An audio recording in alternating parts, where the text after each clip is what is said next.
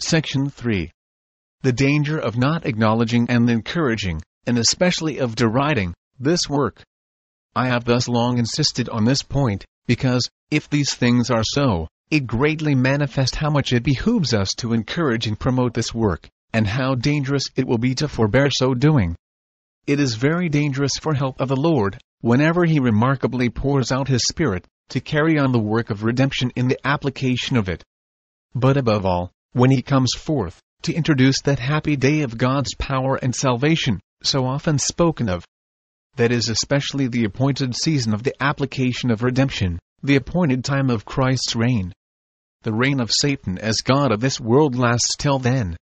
But afterwards will be the proper time of actual redemption, or new creation, as is evident by Isaiah 65:17, 18, etc., and Isaiah 66:12 and Revelation 21:1. All the outpourings of the Spirit of God before this are as it were by way of anticipation. There was indeed a glorious season of the application of redemption in the first ages of the Christian Church, which began at Jerusalem, on the day of Pentecost. But that was not the proper time of ingathering. It was only as it were the feast of first fruits. The ingathering is at the end of the year, or in the last ages of the Christian Church, as is represented, Revelation 14:16, and will probably as much exceed what was in the first ages of the Christian Church, though that filled the Roman Empire, as that exceeded all that had been before, under the Old Testament, confined only to the land of Judea. The great danger of not appearing openly to acknowledge, rejoice in, and promote that great work of God, in bringing in that glorious harvest, is represented in "And it shall come to pass, that everyone that is left, of all the nations which came against Jerusalem, shall even go up from year to year to worship the King, the Lord of hosts, and to keep the Feast of Tabernacles. And it shall be, that whoso will not come up of all the families of the earth unto Jerusalem, to worship the King, the Lord of hosts, even upon them shall be no rain. And if the family of Egypt go not up, and come not, that have no rain, there shall be the plague wherewith the Lord will smite the heathen that come not up to keep the Feast of Tabernacles. This shall be the punishment of Egypt, and the punishment of all nations that come not up to keep the Feast of Tabernacles. It is evident by all the context that the glorious day of the Church of God in the latter ages of the world is the time spoken of. The Feast of Tabernacles here seems to signify that glorious spiritual feast which God shall then make for His Church, the same that is spoken of, Isaiah 25:6. And the great spiritual rejoicings of God's people at that time. There were 3 great feasts in Israel at that time. There were 3 great feasts in Israel at which all the males were appointed to go up to Jerusalem. The Feast of the Passover, and the Feast of the First Fruits, or the Feast of Pentecost, and the Feast of Ingathering, at the end of the year, or the Feast of Tabernacles. In the first of these, namely, the Feast of the Passover, was represented the purchase of redemption by Jesus Christ. For the Paschal Lamb was slain at the time of that feast. The other 2 that followed it were to represent the 2 great seasons of the application of the purchased redemption. In the former of them, namely, the Feast of the First Fruits, which was called the Feast of Pentecost, was represented the time of the outpouring of the Spirit in the first ages of the Christian Church, for the bringing in the first fruits of Christ's redemption, which began at Jerusalem on the day of Pentecost. The other, which was the Feast of Ingathering, at the end of the year, which the children of Israel were appointed to keep on occasion of their gathering in their corn and their wine, and all the fruit of their land, and was called the Feast of Tabernacles, represented the other more joyful and glorious season of the application of Christ's redemption, which is to be in the latter days. Then will be the great day of ingathering of the elect, the proper and appointed time of gathering in God's fruits, when the angel of the covenant shall thrust in his sickle, and gather the harvest of the earth. And the clusters of the vine of the earth shall also be gathered. This was upon many accounts the greatest feast of the 3. There were much greater tokens of rejoicings in this feast than any other. The people dwelt in booths of green boughs, and were commanded to take boughs of goodly trees, branches of palm trees, and the boughs of thick trees, and willows of the brook, and to rejoice before the Lord their God. This represents the flourishing, beautiful, pleasant state of the Church, rejoicing in God's grace and love, and triumphing over all her enemies. The tabernacle of God was first set up among the children of Israel, at the time of a Feast of Tabernacles. But, in that glorious time of the Christian Church, God will above all other times set up his tabernacle amongst men. Revelation 21:3. And I heard a great voice out of heaven, saying, The tabernacle of God is with men, and he will dwell with them, and they shall be his people, and God himself shall be with them, and be their God. The world is supposed to have been created about the time of year wherein the Feast of Tabernacles was appointed. So, in that glorious time God will create a new heaven and a new earth. The Temple of Solomon was dedicated at the time of a Feast of Tabernacles, when God descended in a pillar of cloud, and dwelt in the temple. So, at this happy time, the temple of God shall be gloriously built up in the world, and God shall in a wonderful manner come down from heaven to dwell with his church. Christ is supposed to have been born at the Feast of Tabernacles. So, at the commencement of that glorious day, Christ shall be born. Then, above all other times, shall the woman clothed with the sun with the moon under her feet, that is in travail, and pain to be delivered, bring forth her son, to rule all nations. Revelation 12. The Feast of Tabernacles was the last feast that Israel had in the whole year, before the face of the earth was destroyed by the winter. Presently after the rejoicings of that feast were past, a tempestuous season began. Acts 27:9. Sailing was now dangerous, because the feast was now already past. So this great feast of the Christian Church will be the last feast she shall have on earth. Soon after it is past, this lower world will be destroyed. At the Feast of Tabernacles, Israel left their houses to dwell in booths or green tents, which signifies the great wingedness of God's people from the world, as pilgrims and strangers on the earth, and their great joy therein. Israel were prepared for the Feast of Tabernacles by the Feast of Trumpets, and the Day of Atonement, both in the same month. So, way shall be made for the joy of the Church of God, in its glorious state on earth, by the extraordinary preaching of the gospel, deep repentance and humiliation for past sins, and for the great and long-continued deadness and carnality of the visible Church. Christ, at the great Feast of Tabernacles, stood in Jerusalem, and John 7:37-38 cried, saying, If any man thirst, let him come unto me and drink. He that believeth on me, as the Scripture hath said, out of his belly shall flow rivers of living water, signifying the extraordinary freedom and riches of divine grace towards sinners at that day, and the extraordinary freedom and riches of divine grace towards sinners at that day, and the extraordinary measures of the Holy Spirit that shall be then given. Agreeable to Revelation 21:6 and 22:17. It is threatened Zechariah 14 that those who at that time shall not come to keep this feast, 1e, that shall not acknowledge God's glorious works, praise his name, and rejoice with his people, but who should stand at a distance, as unbelieving and disaffected, upon them shall be no rain. They shall then descend on earth, the spiritual rain spoken of, Isaiah 44:3. But God would give them over to hardness of heart and blindness of mind. The curse is denounced against such, in a manner still more awful, verse 44:12. And this shall be the plague wherewith the Lord shall smite all the people that have fought against Jerusalem. Their flesh shall consume away while they stand upon their feet, and their eyes shall consume away in their holes, and their tongue shall consume away in their mouth. Here also, in all probability, is intended a spiritual judgment, or a plague and curse from God upon the soul, rather than upon the body. That such persons, who at that time shall oppose God's people in his work, shall in an extraordinary manner be given over to a state of spiritual death and ruin, that they shall remarkably appear dead while alive, and shall be as walking rotten corpses while they go about amongst men. The great danger of not joining with God's people at that glorious day is also represented, Isaiah 60:12. For the nation and kingdom that will not serve thee shall perish. Yea, those nations shall be utterly wasted. Most of the great temple deliverances wrought for Israel of old were typical of the great spiritual works of God for the salvation of souls, and the deliverance and prosperity of his church, in gospel days. And especially they represented that greatest of all deliverances of God's church in the latter days, which is above all others the proper season of actual redemption of men's souls. But it may be observed, that if any appeared to oppose God's work in those great temple deliverances, or if there were any of his professing people, who on such occasions lay still, stood at a distance, or did not arise and acknowledge God in his work, and appear to promote it, it was what in a remarkable manner incensed God's anger, and brought his curse upon such persons. When God wrought that great work of bringing the children of Israel out of Egypt, which was a type of God's delivering his church out of the spiritual Egypt at the time of the fall of Antichrist, as is evident by Revelation 11:8 and 15:3.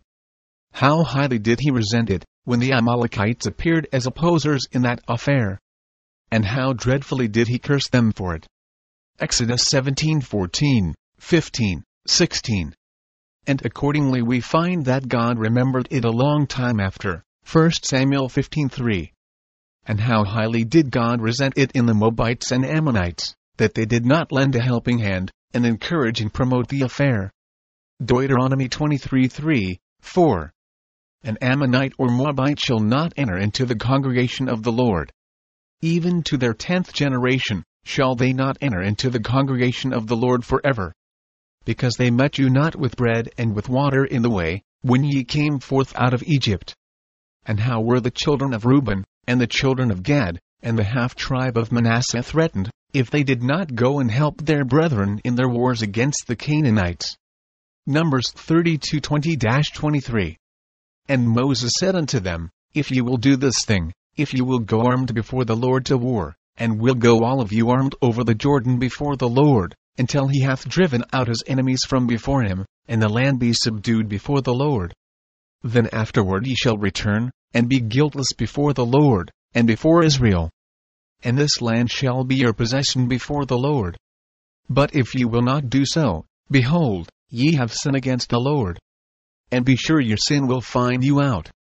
That was a glorious work which God wrought for Israel, when he delivered them from the Canaanites, by the hand of Deborah and Barak. Almost everything about it showed a remarkable hand of God. It was a prophetess, one immediately inspired by God, that called the people to the battle, and conducted them in the whole affair. The people seem to have been miraculously animated and encouraged in the matter, when they willingly offered themselves, and gathered together to the battle. They jeoparded their lives in the high places of the field, without being pressed or hired, when one would have thought they should have but little courage for such an undertaking. For what could a number of poor, weak, defenseless slaves do, without a shield or spear to be seen among 40,000 of them, to go against a great prince, with his mighty host, and 900 chariots of iron? And the success wonderfully showed the hand of God. Which makes Deborah exultingly to say, Judges 5:3. O my soul, thou hast trodden down strength. Christ with his heavenly host was engaged in that battle. And therefore it is said, verse 20. They fought from heaven, the stars in their courses fought against Sisera. The work of God therefore, in this victory and deliverance which Christ and his host wrought for Israel, was a type of what he will accomplish for his church in that great last conflict of the church with her open enemies, that shall introduce the church's latter-day glory. As appears by Revelation 16:16. Speaking of the great battle, and he gathered them together into a place, called in the Hebrew tongue, Armageddon, 1e. The mountain of Megiddo. Alluding, as is supposed by expositors, to the place where the battle was fought with the host of Sisera, Judges 5:19. The kings came and fought, the kings of Canaan, in Taanach, by the waters of Megiddo. Which can signify nothing else than that this battle, which Christ and his church shall have with their enemies, is the antitype of the battle that was fought there. But what a dreadful curse from Christ did some of God's professing people Israel bring upon themselves, by lying still at that time, and not putting to a helping hand. Judges 5:23. Curse ye Meroz, said the angel of the Lord, cruise ye bitterly the inhabitants thereof, because they came not to the help of the Lord, to the help of the Lord against the mighty. The angel of the Lord was the captain of the host. He that had led Israel, and fought for them in that battle, who is very often called the angel of the Lord, in Scripture. The same that appeared to Joshua with the sword drawn in his hand, and told him that he was come as the captain of the host of the Lord, and the same glorious captain who is represented as leading forth his hosts to that battle, of which this was the type. Revelation 19:11, etc. It seems the inhabitants of Meroz were unbelieving concerning this great work. They would not hearken to Deborah's pretenses, nor did it enter into them that such a poor defenseless company should ever prevail against those that were so mighty. They did not acknowledge the hand of God, and therefore stood at a distance, and did nothing to promote the work. But what a bitter curse from God did they bring upon themselves by it! It is very probable that one great reason why the inhabitants of Meroz were so unbelieving concerning this work, was, that they argued a priori. They did not like the beginning of it, it being a woman that first led the way, and had the chief conduct in the affair. Or could they believe that such despicable instruments, as a company of unarmed slaves, were ever like to effect so great a thing? And pride and unbelief wrought together, in not being willing to follow Deborah to the battle. It was another glorious work of God that he wrought for Israel, in the victory that was obtained by Gideon over the Midianites and Amalekites, and the children of the east, when they came up against Israel like grasshoppers, a multitude that could not be numbered. This also was a remarkable type of the victory of Christ and his church over his enemies, by the pouring out of the Spirit with the preached gospel. As is evident by the manner in which Gideon was immediately directed of God, which was not by human sword or bow, but by blowing of trumpets, and by lights in earthen vessels. We read that, on this occasion, Gideon called the people together to help in this great affair, and that accordingly great numbers resorted to him, and came to the help of the Lord. Judges 7:23, 24. But the inhabitants of Succoth and Peniel were unbelieving, and would not acknowledge the hand of God in their work, though it was so great and wonderful, nor would they join to promote it. Gideon desired their help, when he was pursuing after Zebah and Zalmunna. But they despised his pretenses, and his confidence of the Lord being on his side, to deliver those two great princes into the hands of such a despicable company as he and his 300 men, and would not own the work of God, nor afford Gideon any assistance. God proceeded in this work in a way that was exceeding cross to their pride. And they also refused to own the work, because they argued a priori. They could not believe that God would do such great things by such a despicable instrument, on of such a poor, mean family in Manasseh, and he the least in his father's house. And the company that was with him appeared very wretched, being but 300 men, and they weak and faint. But we see how they suffered for their folly, in not acknowledging and appearing to promote this work of God. Gideon, when he returned from the victory, took them, and taught them with the briars and thorns of the wilderness, and beat down the tower of Peniel. He brought down their pride and their false confidence, and slew the men of the city. Judges 8. This in all probability Gideon did, as moved and directed by the angel of the Lord, that is Christ, who first called him, and sent him forth in this battle, and instructed and directed him in the whole affair.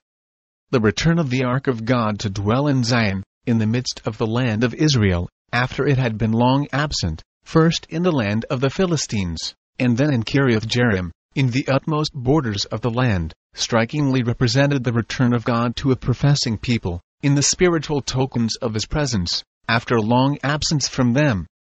The ark ascending up into a mountain typified Christ's ascension into heaven. It is evident by the psalms that were penned on that occasion, especially the 68th Psalm, that the exceeding rejoicings of Israel on that occasion represented the joy of the Church of Christ on his returning to it, after it has been in a low and dark state, to revive his work, bringing his people back, as it were, from Bashan, and from the depth of the sea, scattering their spiritual enemies, and causing that though they had lain among the pots, yet they should be as the wings of a dove, covered with silver, and her feathers with yellow gold, and giving the blessed tokens of his presence in his house, that his people may see the goings of God their King in the sanctuary. The gifts of which David, with such royal bounty, distributed amongst the people on that occasion, 2 Samuel 6:18, 19 and 1 Chronicles 16:2, 3 represent spiritual blessings that Christ liberally sends down on his church, by the outpourings of the Spirit. See Psalm 68:1, 3, 13, 18-24. And we have an account how that all the people, from Shihor of Egypt, even unto the entering in of Emmath, gathered together, and appeared to join and assist in that great affair. And that all Israel 1 Chronicles 15:28 brought up the ark of the covenant of the Lord, with shouting, and with sound of the cornet, and with trumpets, and with cymbals, making a noise with psalteries and harps. 1 Chronicles 13:2, 5 and 1 Chronicles 15:28. And not only the men, but the women of Israel, the daughters of Zion, appeared, as publicly joining in the praises and rejoicings on that occasion. 2 Samuel 6:19. But we read of one of David's wives, even Michal, Saul's daughter, whose heart was not engaged in the affair, and did not appear with others to rejoice and praise God on this occasion, but kept away, and stood at a distance, as disaffected, and disliking the management. She despised and ridiculed the transports and extraordinary manifestations of joy. And the curse that she brought upon herself by it was that of being barren to the day of her death. Let this be a warning to us. Let us take heed, in this day of the bringing up of the ark of God, that, while we are in visibility and profession the spouse of the spiritual David, we do not show ourselves to be indeed the children of false-hearted and rebellious Saul, by our standing aloof, and our not joining in the joy and praises of the day, disliking and despising the joys and affections of God's people because they are so high in degree, and so bring the curse of perpetual barrenness upon our souls. Let us take heed that we be not like the son of the bondwoman, born after the flesh, that persecuted him that was born after the Spirit, and mocked at the feasting and rejoicings that were made for Isaac when he was weaned. Let we should be cast out of the family of Abraham, as he was. Genesis 21:8, 9. That affair contained spiritual mysteries, and was typical of things that come to pass in these days of the gospel, as is evident by the apostles' testimony, Galatians 55:22, etc., and particularly it seems to have been typical of two things. First, the weaning of the church from its milk of carnal ordinances, ceremonies, shadows, and beggarly elements upon the coming of Christ, and pouring out of the Spirit in the days of the apostles. The Church of Christ, in the times of the Old Testament, was in its minority, even as a babe, and the apostle tells us that babes must be fed with milk, and not with strong meat. But when God weaned his church from these carnal ordinances, on the ceasing of the legal dispensation, a glorious gospel feast was provided for souls, and God fed his people with spiritual dainties, filled them with the Spirit, and gave them joy in the Holy Ghost. Ishmael, in mocking at the time of Isaac's feast, by the apostles' testimony, represented the carnal Jews, the children of the literal Jerusalem, who, when they beheld the rejoicings of Christians in their spiritual and evangelical privileges, were filled with envy, deriding, contradicting, and blaspheming. Acts 2:13 and chapter 13:45 and 18:6, and therefore were cast out of the family of Abraham, and out of the land of Canaan, to wander through the earth. Secondly, this weaning of Isaac seems also to represent the conversion of sinners, which is several times represented in Scripture by the weaning of a child, as in Psalm 131 and Isaiah 28:9. Because in conversion the soul is weaned from the enjoyments of the world, which are as it were the breast of our Mother Earth, and is also weaned from the covenant of our first parents, which we as naturally hang upon, as a child on its mother's breast. And the great feast that Abraham made on that occasion represents the spiritual feast, the heavenly privileges, and holy joys and comforts, which God gives to souls at their conversion. Now is a time when God in a remarkable manner is bestowing the blessings of such a feast. Let everyone take heed that he do not now show himself to be the son of the bondwoman, and born after the flesh, by standing and deriding, with mocking Ishmael. Lest they be cast out as he was, and it be said concerning them, these sons of the bondwoman shall not be heirs with the sons of the free woman. Do not let us stumble at these things, because they are so great and extraordinary. For if we have run with the footmen, and they have wearied us, how shall we contend with horses? There is doubtless a time coming when God will accomplish things vastly greater and more extraordinary than these. And that we may be warned not to continue doubting and unbelieving concerning this work, because of the extraordinary degree of it, and the suddenness and swiftness of the accomplishment of the great things that pertain to it. Let us consider the example of the unbelieving Lord in Samaria, who could not believe so extraordinary a work of God to be accomplished so suddenly as was declared to him. the prophet Elisha foretold that the great famine in Samaria should very suddenly, even in one day, be turned into an extraordinary plenty. But the work was too great and too sudden for him to believe. Says he, "If the Lord should make windows in heaven, might this thing be?" And the curse that he brought upon himself by it his eyes, and did not eat thereof, but miserably perished, and was trodden down as the mire of the streets, when others were feasting and rejoicing. 2 Kings 7. When God redeemed his people from their Babylonish captivity, and they rebuilt Jerusalem, it was, as is universally owned, a remarkable type of the spiritual redemption of God's church, and particularly of the great deliverance of the Christian church from spiritual Babylon, and their rebuilding the spiritual Jerusalem, in the latter days. And therefore they are often spoken of as one by the prophets. And this probably was the main reason that it was so ordered in providence, and particularly noted in Scripture, that the children of Israel, on that occasion, kept the greatest feast of tabernacles that ever had been kept in Israel since the days of Joshua, when the people were first settled in Canaan. Nehemiah 8:16, 17. For at that time happened that restoration of Israel, which had the greatest resemblance of the great restoration of the Church of God, of which the Feast of Tabernacles was the type, of any that had been since Joshua first brought the people out of the wilderness, and settled them in the good land. But we read of some that opposed the Jews in that affair, weakened their hands, ridiculed God's people, the instruments employed in that work, despised their hopes, and made as though their confidence was little more than a shadow, and would utterly fail them. What do these feeble Jews? Say they, will they fortify themselves? Will they sacrifice? Will they make an end in a day? Will they revive the stones out of the heaps of the rubbish which are burnt? Even that which they build, if a fox go up, he shall even break down their stone wall. Let not us be in any measure like them, lest it be said to us, as Nehemiah said to them, Nehemiah 2:20. We his servants will arise and build. But you have no portion, nor right, nor memorial in Jerusalem. And lest we bring Nehemiah's imprecations upon us. Chapter 4:5. Cover not their iniquity, and let not their sin be blotted out from before thee. For they have provoked thee to anger before the builders. As persons will greatly expose themselves to the curse of God, by opposing, or standing at a distance, and keeping silence at such a time as this.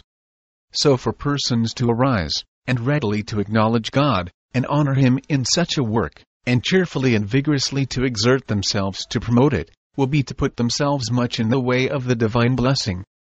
What a mark of honor does God put upon those in Israel, that willingly offered themselves, and came to the help of the Lord against the mighty, when the angel of the Lord led forth his armies, and they fought from heaven against Sisera. Judges 5:2, 9, 14-18. And what a great blessing is pronounced on Jael, the wife of Heber the Kenite, for her appearing on the Lord's side, and for what she did to promote that work. Judges 5:24. Blessed above women shall Jael the wife of Heber the Kenite be, blessed shall she be above women in the tent. And what a blessing is pronounced on those which shall have any hand in the destruction of Babylon, which was the head city of the kingdom of Satan, and of the enemies of the church of God. Psalm 137:9. Happy shall he be that taketh and dasheth thy little ones against the stones. What a particular and honorable notice is taken, in the records of God's work, of those that arose and appeared as David's helpers, to introduce him into the kingdom of Israel. 1 Chronicles 12. The host of those who thus came to the help of the Lord, in that glorious revolution in Israel, by which the kingdom of that great type of the Messiah was set up in Israel, is compared to the host of God. Ver. 22. At that time, day by day, there came to David to help him, until it was a great host, like the host of God. And doubtless it was intended to be a type of a host that shall appear with the spiritual David, as his helpers, when he shall come to set up his kingdom in the world. The same host that we read of, Revelation 14:14. The Spirit of God then pronounced a special blessing on David's helpers, as co-workers with God, verse 18. Then the Spirit came upon Amasai, who was chief of the captains, and he said, Thine are we, David, and on thy side, thou son of Jesse, peace be unto thee, and peace be to thine helpers. For thy God helpeth thee. So we may conclude that God will much more give his blessing to such as come to the help of the Lord, when he sets his own dear Son as King on his holy hill of Zion. They shall be received by Christ, and he will put peculiar honor upon them, as David did on those his helpers. As we have an account in the following words, verse 18. Then David received them, and made them captains of the band. It is particularly noted of those that came to David to Hebron, ready armed to the war, to turn the kingdom of Saul to him, according to the word of the Lord, that they were men that had understanding of the times, to know what Israel ought to do, verse 23 and 32. Wherein they differed from the Pharisees and other Jews, who did not come to the help of the Lord, at the time that the great Son of David appeared to set up his kingdom in the world. These Christ condemns, because they had not understanding of those times, Luke 12:56. Ye hypocrites, ye can discern the face of the sky, and of the earth. But how is it that ye do not discern these times? So it will always be, when Christ remarkably appears on earth, on a design of setting up his kingdom here. Many will not understand the times, nor what Israel ought to do, and so will not come to turn about the kingdom to David. The favorable notice that God will take of such as appear to promote the work of God, at such a time as this, may also be argued from such a very particular notice being taken in the sacred records, of those that helped in rebuilding the wall of Jerusalem, upon the return from the Babylonian captivity, Nahum. Chapter 3. Still Waters Revival Books is now located at PuritanDownloads.com. It's your worldwide online Reformation home for the very best in free and discounted classic and contemporary, Puritan and Reformed books, MP3s, and videos. For much more information on the Puritans and Reformers, including the best free and discounted classic and contemporary books, MP3s, digital downloads, and videos, please visit Still Waters Revival Books at PuritanDownloads.com.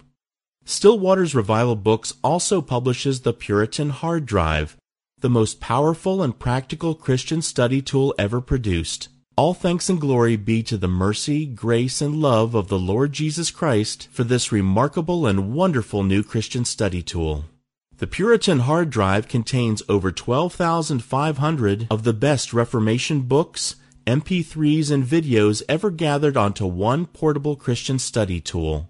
An extraordinary collection of Puritan, Protestant, Calvinistic, Presbyterian, Covenanter, and Reformed Baptist resources. It's fully upgradable and it's small enough to fit in your pocket.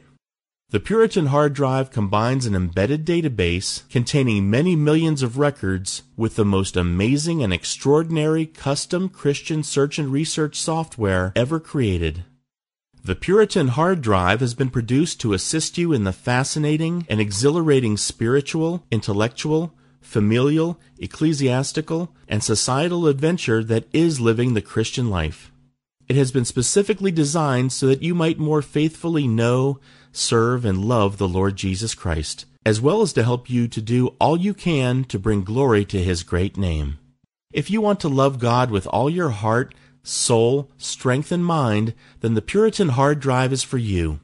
Visit PuritanDownloads.com today for much more information on the Puritan Hard Drive and to take advantage of all the free and discounted Reformation and Puritan books, MP3s, and videos that we offer at Still Waters Revival Books.